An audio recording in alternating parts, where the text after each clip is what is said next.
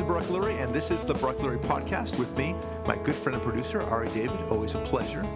And a shout out to our firm, Lurie and Associates. We specialize, well, I can't use the word specialize, don't you know? We focus our efforts on law that involves real estate and business, particularly litigation. So if you have a dispute, then we help you out. And we're pretty good at that. We like the chess-like approach that we use to our litigation matters. We think it's very effective. It gets results. And the best possible solution always is one where you can resolve the dispute super duper early. And we just had one, actually. It was really awesome. It was a very big real estate litigation dispute. And we basically showed the cards. We were able to kind of pull everything out, and there was a little bit of a bluff going on. But at the end of the day, clients were out of the case after only a couple of weeks, and they got to recoup every single dime of their attorney's fees, and we were good to go. So they're thrilled. I'm thrilled.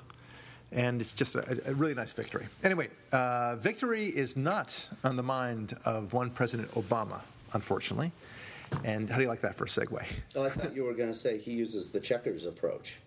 No, that's he doesn't even play checkers, my friend. Oh no. No, there's no checkers involved here. That would be quite a compliment. There's no board. No I would just say, well, because that would presume, because even checkers are a strategy.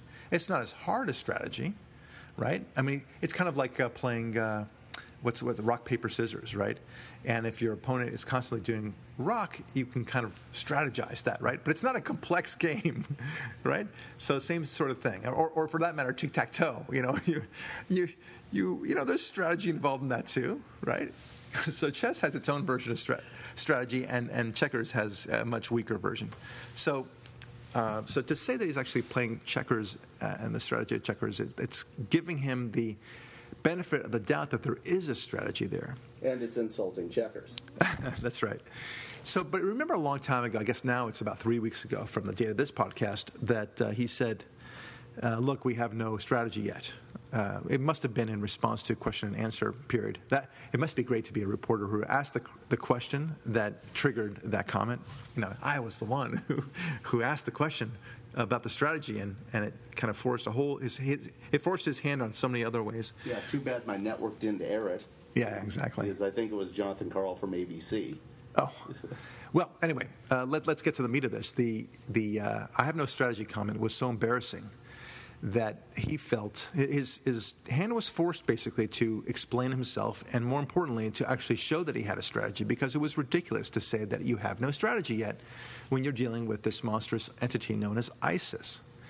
And it's been just taking over whole swaths of land in Iraq and Syria and otherwise, and now creeping in even into Iran a little bit, and not have a strategy to deal with it. This is bad stuff, especially with the viciousness that we're seeing. So he goes on the air, I guess it was last Wednesday. That's a little less than a week ago. And he says, he tries to show that he has a strategy. And here's the takeaway. You're going to hear some things that you've already heard on the news and the analysis of it. And then you're going to hear something from me that I can tell you could take to the bank. As a lawyer in litigation, I suss out people all the time. I can tell whether they're lying to me. I can tell whether they're being cagey with me. I can tell whether they're about to give me something juicy in a deposition, for example. There's a lot of things I can pick up. Okay, it's not just about being a lawyer. It's about, I just have a good sense about people. Okay, it's a talent I have. And I'm listening to this man, President Obama, look at me in the eyes, so to speak, from his podium, and tell me the things he's telling me. And as he's listing, and we'll go into the details later on, but as he's listing the various elements that he's going to use for the strategy, I think there was a 4-point strategy, 2 of which mean nothing, okay? But 4-point strategy. As I'm thinking, I said, you actually have no strategy at all. You still have no plan. There's still no strategy here. You're just basically saying, you want a strategy? Sure. I'm going to do stuff, right? That's all you're saying. I'm going to do stuff. He has not planned anything.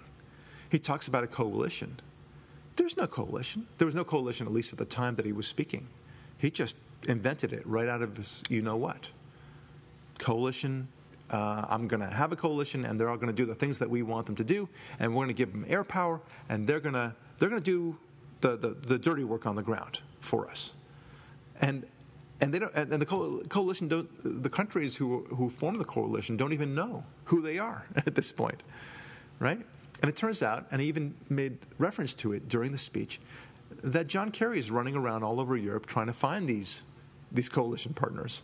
And by the way, if they say yes, he's telling them, and that means, by the way, you're going to throw a lot of them into the ground, and a lot of them are going to die. You're cool with that? Good. Thanks so much.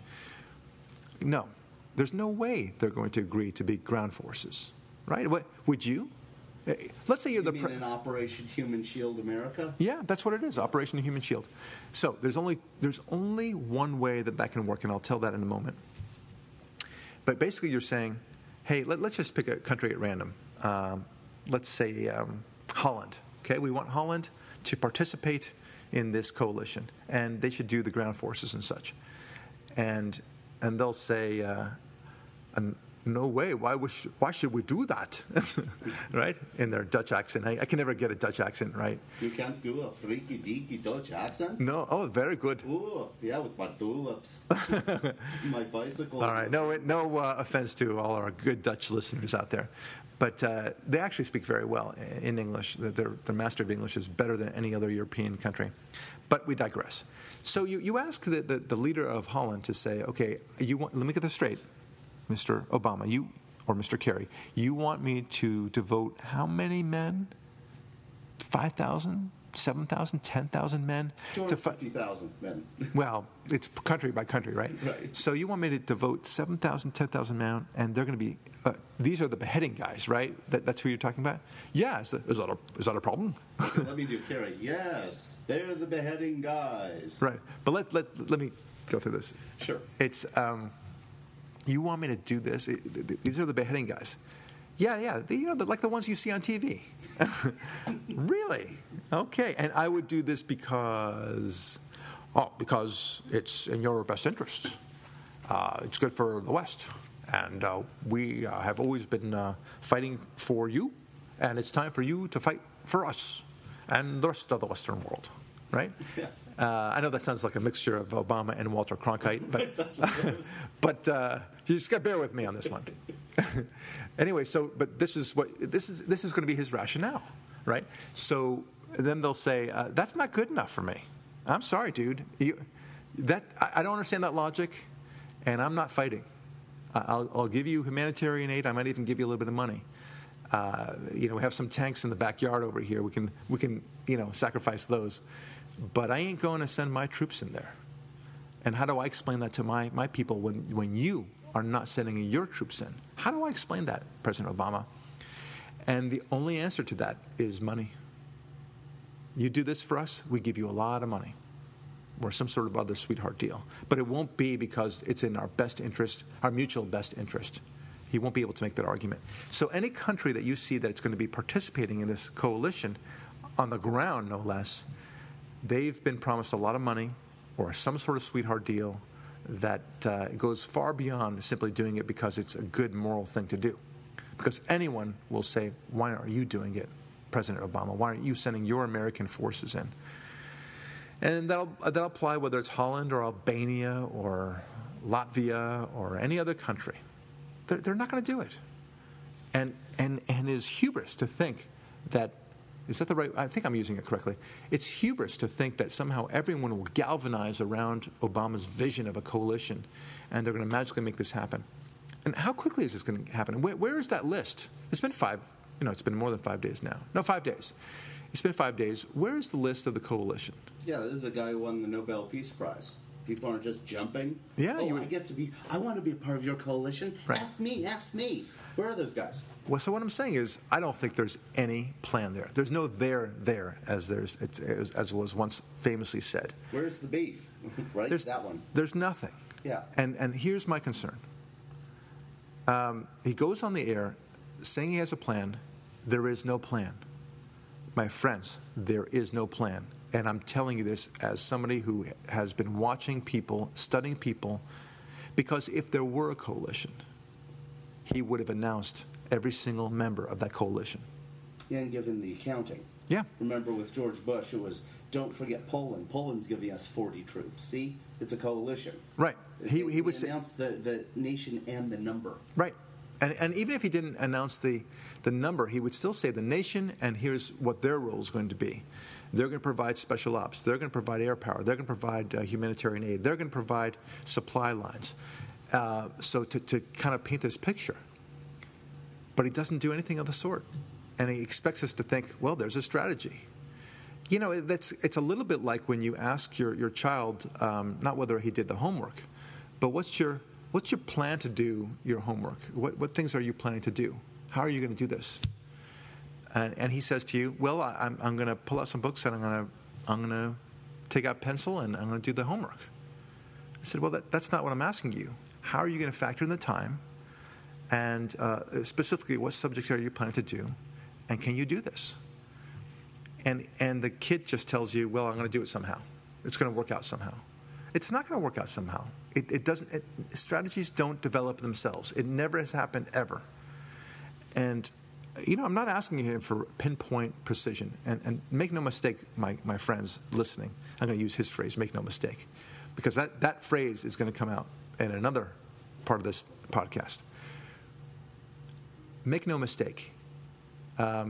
All he had to do was simply to say, we have coalition. We're going to destroy these mother effers. I'm bringing all of our Navy and all of our forces to bear, and we will do whatever it takes to get there. Is that good enough for you, America? Because we're going to do this thing, and we're going to wipe them out at any cost. That's what he should have said. Then you've got the mojo, the oomph, the power, and the sense of, okay, this country is ready. That would cause ISIS to quake in its boots, as it were. But here's what ISIS thought when they heard his speech. All right? And they were high-fiving each other because Obama said two things that were so powerful to their advantage. The first one is when he said, ISIS is not Islamic. Okay? He was clearly making it clear that, well, it's clear. He was making it clear that he wanted to separate out the issue of Islam and extremism and all that stuff, and that he wanted to treat this like a criminal affair. Okay? This is not a war. So I would be thrilled with that. If I were any leader in ISIS, it's fantastic. Great. We can just completely invade this and that country and take over other areas with impunity. That's the takeaway from there. And then, as if that's not good enough, then they get to hear the great motherlode expression, which is, make no mistake, there's that expression, make no mistake, we will not be dragged into another ground war in Iraq. I believe that's a quote. Make no mistake, we will not be dragged into another ground war in Iraq. That phrase so clearly indicates what he won't do. And here's what you never do in chess. You never do this in war. You never do this in poker. You never do this in litigation. You never telegraph what you won't do. You always say, or at least make them think, that everything is on the table, even nuclear war. You always want to throw that in there as a possibility. Now, of course, you may not want to use it. It is truly a last resort, but you don't take anything off the table. We're gonna carpet bomb you. We're going to drop napalm on you. They don't know what's going to hit them. That's what you want them to think. Fear is part of your weaponry against these monsters called ISIS. But to tell them, point blank, we will not have any soldiers on the ground there, you couldn't have made their day any better. It could have only emboldened them. Period. Like going into a store where they have one of those signs that says, sale, everything, 80% off. And then in the tiny type, it says, except major brands like, and then it's a list of every brand of an item you'd possibly want in small type. Well, yeah. But it's like that, meaning all of those brand items, those manufacturers, the things you want, are all the techniques of war that are options. Anything that range from a pop gun up to a nuclear bomb. Right. And he has essentially taken them all off the table. Yeah, no, your point is a good point, but it's a different point. He simply has said, here are all the things that we'll do, and here are the things we won't do. And like you said, it's a sale, and there's so many exceptions that, as we say, the exceptions swallow the rule, right? And that's not a good way to go. And you'll never win that way. You can't possibly. When everything is excluded, then you kind of figure out what is included. You eventually have to say, okay, so in summary, this is what we will offer you, and then it ends up being nothing. So it's like a timeshare situation. You want to buy the timeshare, everything's, and you get a free trip, and you get to stand, and then you realize, well, wait a minute, almost all my time will be consumed by a sales pitch where I'll feel guilty by not buying something at the end of the day. So, it's hardly a trip, right? It's hardly a vacation if that's the case. And you're not allowed to go on weekends, holidays, Fridays, Mondays. There are too many exceptions. Right. But it's a cute point. It's an interesting point. But the concern that I have, it's telegraphing to ISIS what you won't do. Yeah. And if by telegraphing to them what you will not do, you are seriously compromising the war effort. And he doesn't even call it a war. And that's a big problem we have. You need to call it for what it is. It's going to be a war. They see it as a war. You need to see it as a war, too. Yeah, and there are three phrases Obama uses. Mm-hmm. Two are of what I call the Dr. Seuss pantheon. These three phrases are, make no mistake, like that one. Let me be perfectly clear, which is pure Obama, not Dr. Seuss. And then the third one is have no fear. Obama and Dr. Seuss use that one. The relevance of this, and you're giving me that look like, what are you talking about, Ari? Whenever the Cat in the Hat or any other Dr. Seuss character says, have no fear or make no mistake, that character is always lying. Yeah, that's true. Okay, mayhem is about to take place, right? And it's the same with Obama. As soon as he says, make no mistake, have no fear, or let me be perfectly clear, on the clear, he's going to be completely opaque. Right. And the other two, chaos is about to. That's right. It's like when all those people say, let me be frank, or let me be honest with you. The next thing out of their mouth is going to be a lie. Yes. Okay. So there's no reason for them to say it. Or frankly, this is what I think. So yeah, he's definitely guilty of that, and it might be his version of the word right? But then let's kind of talk a little bit about the other things that he said. He said, among many other things, some bizarre statements. First, he talked about how it's the primary core of his presidency to protect Americans who are being harmed by bad guys. Okay? Really? You mean like Benghazi? That's a good example of how you're always protecting the Americans, right? So I mean, it was so palpable to hear him speak like this, because when he said that, it's the core of my presidency, your mind races right away to Benghazi, right? Your mind races to all the men that died. All the men that died and were maimed in Iraq and are doing so in Afghanistan as well, and the hostages who were taken and beheaded recently. Your mind races to that, and you're thinking, really, how can you say that? And I'm beginning to think that Obama simply, he really thinks that you will believe whatever he tells you. That here are his words, and they must be true. And that he thinks he can not only fool his own people, his fellow liberals, but that he can fool we conservatives, us conservatives, I should say. It's just incredible that he thinks that he can do that. Well, he thinks we're such stupid mongoloids. What we think doesn't matter. He has that much contempt for us. That could be he's dismissing us as this bizarre, small, little renegade group. Yeah, they exist. Yeah, unevolved subhumans who haven't moved to New York City and gotten a degree in. Right. Never mind that we're approximately 50% of the population. Never mind that. Yeah. And here's the other area that I want to talk about, which is, remember how we talked about the great successes that they had achieved, and they are going to achieve in a similar way with the attacking ISIS. He doesn't want to call it a war, And so what are his examples? You and I are waiting for it, waiting for it, waiting for it.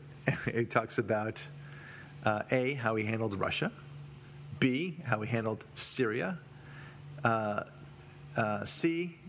B, Libya, and then did he talk about Libya? I don't think he talked about Libya per se. Okay, he has been. It's been discussed. Okay. Well, but it doesn't matter. Yeah. So we'll talk about that ourselves. Then he talks about Somalia and Yemen as successes, and then the handling of the Ebola virus, and then of course how he encourages Muslim communities to fight terrorism. Okay. Yeah, I'm sure he wished he could mention Bo Bergdahl, but he didn't. But those are the 4 or 5 things that he mentioned as successes, and I'm thinking to myself, really? I mean, look, focus on you can still claim great credit if you want to. I mean, I dismiss it, but we can't deny that you were the president at the time who gave the order to kill bin Laden. Okay, that you have, my friend. You can focus on that, and you can take credit for that if you want. You and I think that it's a little bit too much credit, perhaps, but it's true. He was the president who gave the order to kill bin Laden. Good for him. That's all he's got. That's it. There's virtually nothing else he's done that's a success. And to cite these examples that we just mentioned, really? I mean, it's like me going into court and giving examples of how dishonest the other side was by revealing examples of how dishonest I was. What are you doing? I mean, Russia, are you serious? You call Russia and the way you handled Ukraine and what happened and the continuing occupation of Georgia and the annexation of Crimea, you think this is a success? Where? What kind of collaboration are you engaged in? If that's success, who needs failure? Yeah. Well, but here's what they will say. They'll say, what are you talking about? We're talking about the sanctions, and we think that's having an effect. Really? Tell me what the effect is, because it doesn't seem to be stopping Mr. Putin. So success in Russia, please. Next, Yemen and Somalia? Please tell me, where is the success there? Did we somehow cripple the whole terrorist network out of that? Of course not. It's a disaster. That's what's happening there. And then the next one, I think, we talked about Libya, of course, where we led from behind there, and now we have an utter disaster, and they've taken over the airport in Tripoli, and it's quite a mess. So yes, Gaddafi is dead, but look what we have in its place. And then what was the other thing that we just talked about his success, so-called? Ebola, the Ebola virus. Okay, he's taking credit for that. Was his administration the one who found a cure for Ebola virus? What happened there? Please, I mean, and even if you can say, look, we wanted to make sure to isolate this person and put him in quarantine, okay, fine. If that's your celebration of your administration, that we put a person in quarantine for Ebola virus, you want to take that little credit? Fine. That's nothing, though. Nothing. And then how he helps the Muslim communities to fight terrorism or to deal with intolerance, something like that. It was such a vague phrase. I didn't even know what he wanted from me in that way. And then how he handled Iraq. Syria was the other one. How he handled Syria. His pink line. Yeah, the red line that he created. And where was the success in that, sir? Oh, you stopped Assad from doing chemical weapons for the moment. And you basically sent him the signal that he could do just about anything else. And then, of course, ISIS is doing far worse, vicious things than ever. As we talked about a few podcasts ago, we talked about how the red line in Syria, the demand for the red line in Syria, were the good old days. I mean, Assad's got nothing on these ISIS mother effers. These guys are pure, unadulterated evil. So how can you possibly consider what you did with Syria to be a success? Where you asked for strikes against Syria, nothing happened. You threatened sanctions, you got some sort of sweetheart deal with Assad, but Assad clearly is not obeying. He'll do precisely what he wants. He always has done it. So Please tell me the great victory that we achieved in Syria, where I think 200,000 people have died since the conflict has begun in Syria, and it's growing, of course. And then ISIS is now in the equation. And part of his four-step plan, which we'll talk about in a moment, is that we're going to be arming the Syrian opposition. This opposition is ISIS. You think that they're going to somehow conveniently identify that these are the good guys who want freedom, and those are the bad guys who don't want freedom, and then, of course, the third party, which is Assad's army himself? Please. I mean, you don't think this is going to get into the wrong hands? Did you hear the news today? I think I sent you. About what? ISIS and the Syrian opposition have formally signed a truce. Ah, okay. There's your answer. I'm not surprised. Yeah, didn't see that one coming. Yeah, no, it's too easy.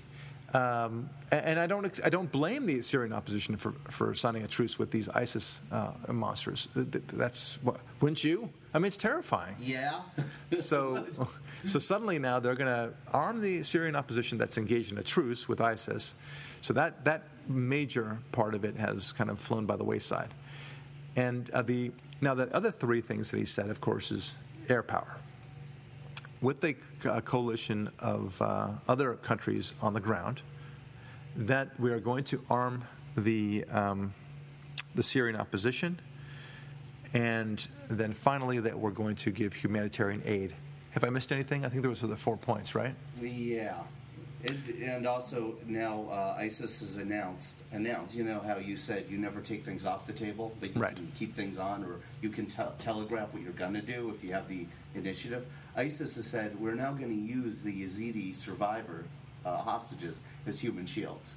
Yeah, why not? Well, I'll tell you who has not taken anything off the table. ISIS.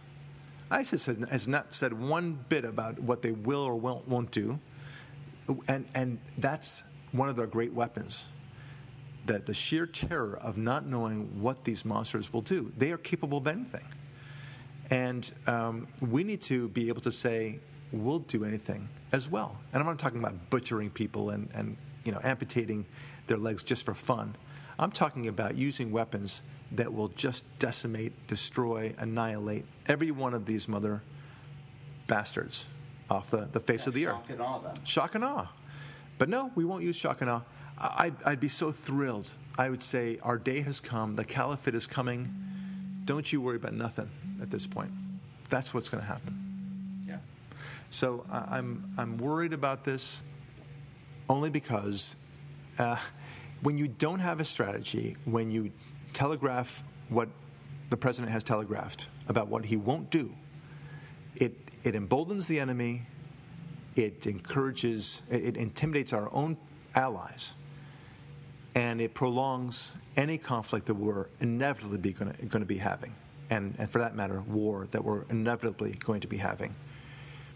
Other than that, it was a great idea. Would you agree that after saying, and that's a great point you just made, I mean, brilliant, but would you agree that after saying, the blunder, we have no strategy, that it's one of those where if you're smart, and he does have my words trailed off there, you just drop the shovel and you stop digging. And what you don't do is go on a national televised high-stakes speech and prove to the enemy you really don't have a strategy like he did. Right. That's exactly right. I mean, what he said reminds me a little of it was in a TV show or something, and it was some guy made some terrible misogynist comment. It was off the cuff sort of comment, and he said, ladies, they should be in the kitchen all the time, and whatever, something like misogynist like that, and they should know their place. And then, of course, he gets a lot of pushback on that, and how can he say this? And there's all sorts of scandal associated with this. And then he quickly says, let me make myself clear about this. I'm so sorry about what I said. All I meant is that women are just inferior, and they need to be in the kitchen doing what women are so good at, right? And that let us men do the real things, right? And then, of course, he's dug himself deeper, right? And he really thinks that he's clarified. And he nods his head as if now problem has been solved. Yeah, let's all move on now. Right. Or like Homer said once in He says in passing in a news comment, because so to finally put away all the issues, I thought the cop was a prostitute. Okay, thank you. Right. But anyway, that's very similar to what Obama did with the first speech, which is the off-the-cuff comment, and then he tries to clarify it, making it only worse. And by saying, on my Sunday show, I said, it reminded me of the movie I Know What You Did Last Summer. And then that was the first speech. And then the second speech was the sequel to that movie, which was, I Still Know What You Did Last Summer. So to make it analogous perfectly, I don't have a strategy yet. The second is, I still don't have a strategy yet, right? So that's what it was. He still doesn't have that strategy. Now, you can say to me, Barak, these are word choices. This whole thing about it, ISIS not being Islamic, this whole thing about make myself perfectly clear, we won't be dragged into a ground war with Iraq. These are just, phrases. Maybe they were poorly phrased, and so on, right? Here's the problem. That second speech was well thought out, well planned. It was vetted among his own people. And there was not a single off-the-cuff comment or word said during that speech. So he knew the impact of every one of these words that he said. You can almost forgive him the first one because it was during the question and answer period. You and I think, in vino veritas. He blurted out the truth that when he said he had no strategy. But the second time when he was speaking about it and used those phrases, ISIS is not Islamic. Make no mistake, we won't be dragged into another ground war. That was very well calculated. Yeah, and I'll even give him more credit than I normally do for the first incident, because if you remember, this was where he came back from vacation before going back to vacation. I remember, yeah. And so he obviously had golf on his mind, and he had the leisure suit, and he's obviously not at his best, and, he's been on the Air Force One from Massachusetts back to D.C., and, he's probably a little lightheaded and needs a beverage. So, look, I'll cut the dude some slack for that one time, and I'm not one to do that very often. You're right. You're right. But this time, whoa. What's your excuse now? Yeah, and then the most amazing thing, and I haven't heard a lot of people talk about this, it's so fascinating to me. Liberals in Vietnam, they love to cite the build-up to Vietnam as basically going through the stations of the cross to bring about the Antichrist. Right, to bring about the end of the world and sealing the seven seals or something. It's always, we brought the advisors there, and then the first ground troops, and we didn't want to be involved, but that Johnson, he screwed up, right? The if you will, in finger quotes, strategy that Obama outlined is exactly what they did that got us into the quagmire of Vietnam. Right. A few airstrikes, a few advisors, no boots on the ground, don't worry, it's a police action, not a war. I understand. Well, he's created the very problem that he claims to now not have started and to not want to respond to. This nowhere in the speech, of course, and I don't blame him for not bringing it up, was the notion that he had created the very situation, the ISIS situation, that he's now seeking to undo. Some people call that irony, right? But as we often say on this show, the Democratic Party is the party of irony. That's all they give us is irony. Everything they plan, every single policy that they advance, achieves exactly the opposite of what they originally intend. As good intentioned as it may be, it in fact always backfires. Not sometimes, always. Okay? Whether that's affirmative action, minimum wage, high taxes, high regulations, you name it, it just bounces back right on the very people that it's supposed to help. Yeah, and then when it comes to foreign policy and they do it, people die. That's what gets scary. Right. No, lost in all this is the suffering of the widow of the Iraqi veteran, the veteran who fought in Iraq. And won the war for us. Lost in all this is her suffering. Here's her husband died for freedom in Iraq, all for it to be squandered by one President Barack Obama.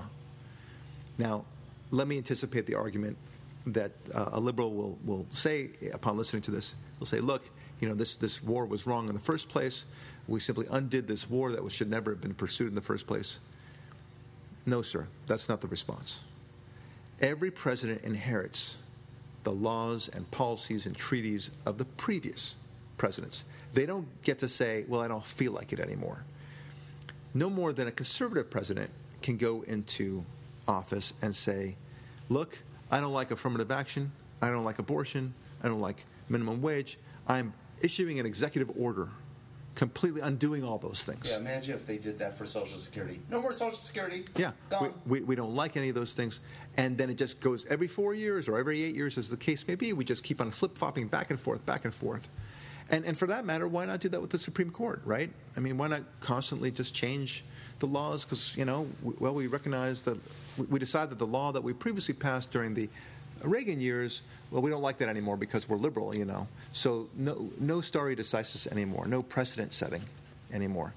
But this president seems to think that all that matters is what he feels is right, not recognizing what all the sacrifice and all the policies and agendas of the prior presidents. So the answer was very simple here.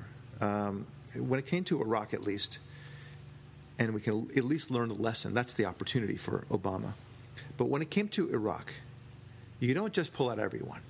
You don't have to like the war in Iraq, but it was a fact on the ground.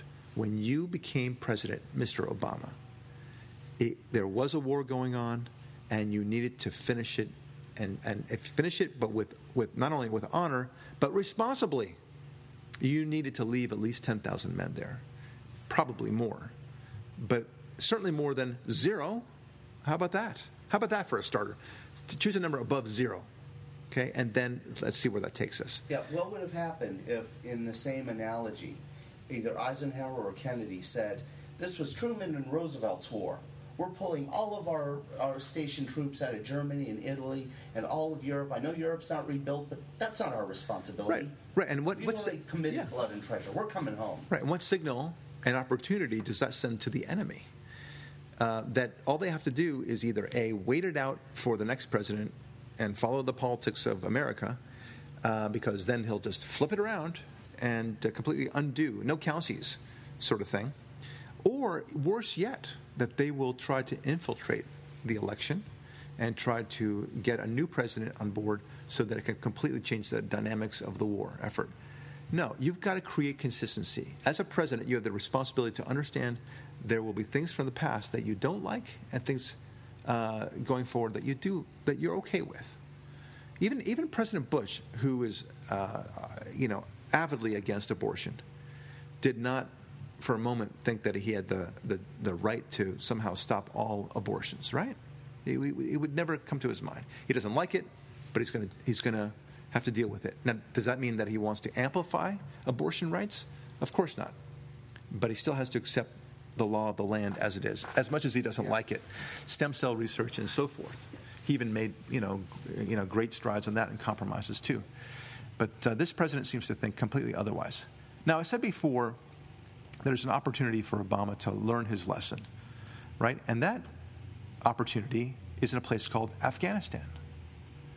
I believe that the drawdown of forces is scheduled. I mean, I can't believe I'm even saying this. Scheduled for the end of 2015? I think so, yes. All right. So sometime in 2015, we'll say. I don't know the exact date. And you would think that maybe he would revisit that decision, right? Just in case. Because could it be that something very similar to what happened with ISIS could happen? I'm wondering. Oh, I don't think so. Never. You know what? It's an isolated incident, this ISIS thing in Iraq. It would never happen in Afghanistan. Afghanistan is a real Islamic country. That's right. And it's a religion of peace. That's right. And it's completely different in every way. For example, Iraq was an Islamic country, and Afghanistan is an Islamic country. So therefore, you can see how different they are that way. Yeah. Iraq had terrorist inbreeding and all sorts of horrific issues. And Afghanistan, by contrast, had terror inbreeding and all sorts of horrific issues involved. Let's see other differences that we have. Well, Iraq had al-Qaeda in Iraq, Right. Afghanistan did not have Al Qaeda in Iraq, so that's a huge difference. That's true. Al Qaeda in Afghanistan is dead. So that the words matter, I guess. Yeah. Yeah. And Iraq did not have a Taliban. Right. That means students. That's right. There you go. Of course, the comparisons are just so obviously similar. We're going to have it's brain dead to go through the exercise. It's brain dead. It's so obvious. Yeah, that's a good point. But it's good radio, so we can keep doing this for another hour and a half. The similarities are going to be identical. You just can't leave a place like Afghanistan and hope that everything is going to work out fine. What do you? I mean, the liberals mocked us when they said, what did you think that you can somehow create a Jeffersonian democracy in Iraq or Afghanistan? And of course, you can't create a Jeffersonian democracy, but something. But still, they mocked us. They said it was impossible. So to use their own argument, they should understand that by pulling out of Iraq, that there's no way that there's going to be a democracy left. It can only be mayhem and destruction. Why? Because there's going to be a complete vacuum, a power vacuum, that somebody's going to fill. It's as simple as that. So they know what they're going to be doing.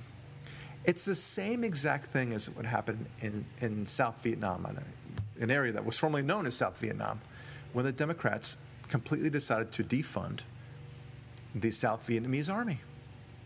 And they knew what would happen. They had to have known what would happen. Did they? Not one of them said, "Well, we will." I'm sure the South Vietnamese army will handle it just fine. It's time for them to handle themselves, and they just couldn't care less. They'll find another patron. France used to be there. France will pay the bill. Right. And let's say they did believe it. I mean, I'm sure there were a couple of congressmen who believed that South Vietnam would be able to handle its own. Okay. They shouldn't have thought that. It was obvious. And we had an obligation under the peace treaty to fund the South Vietnamese army, to help out money-wise, munitions and all that good stuff. And we didn't do it, and then surprise, surprise, they just took over all of South Vietnam, and now we have Vietnam as this moniker of failure. It's a humiliation. Yeah, and then we, of course, had the worst thing of all in that region, which was the killing fields of Cambodia. Yeah. Which is an event of human suffering that is just inconceivable for our minds. But we get little flashes of the visions now with what we're seeing ISIS do. Yeah. That's what it was. Yeah. And I said to everyone who listened, and it wasn't many people in these regions that we live when Obama was getting elected, I said, it's the people around the world who you claim to want to protect who are going to suffer the worst. That's irony. Yeah. Right? That's what we've just talked about. And at this point, I wonder if our listeners, as we wrap up the show, I wonder if they are starting to wonder. Did they listen to that Wednesday show, the Wednesday speech, and ask themselves, wow, this doesn't feel right. There's something missing here. Does our president really have a plan? And for those of you who feel that he has a plan, please tell me. I welcome you to write at info@lurie-law.com. Let me know. To some extent, it is a challenge, but I really want to understand your argument. And it's not good enough, my friends, to say, there's special ops going on. You and I don't know about that, Mr. Lurie, and there's stuff that he can't reveal, and I'm sure that's true. But I do know one thing about this president, and that he has failed in virtually everything that he's ever tried as president, domestically and internationally. I don't need what he considers to be a success. I need a completely different president at this point. So forgive me when I balk at your suggestion that somehow he's got this going, that he's got this under wraps. Everything's going to be just fine. I just don't think so. I don't think so. My friends, this is Barak Lurie. This has been the Barak Lurie Podcast. Thanks so much for listening. We'll talk to you real soon.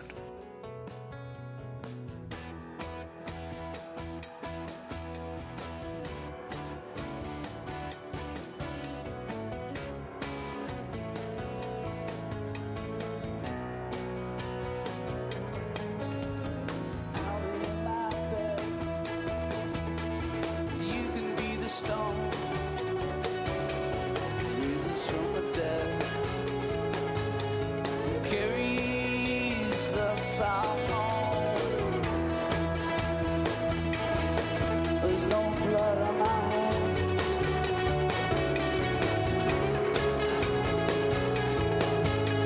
do.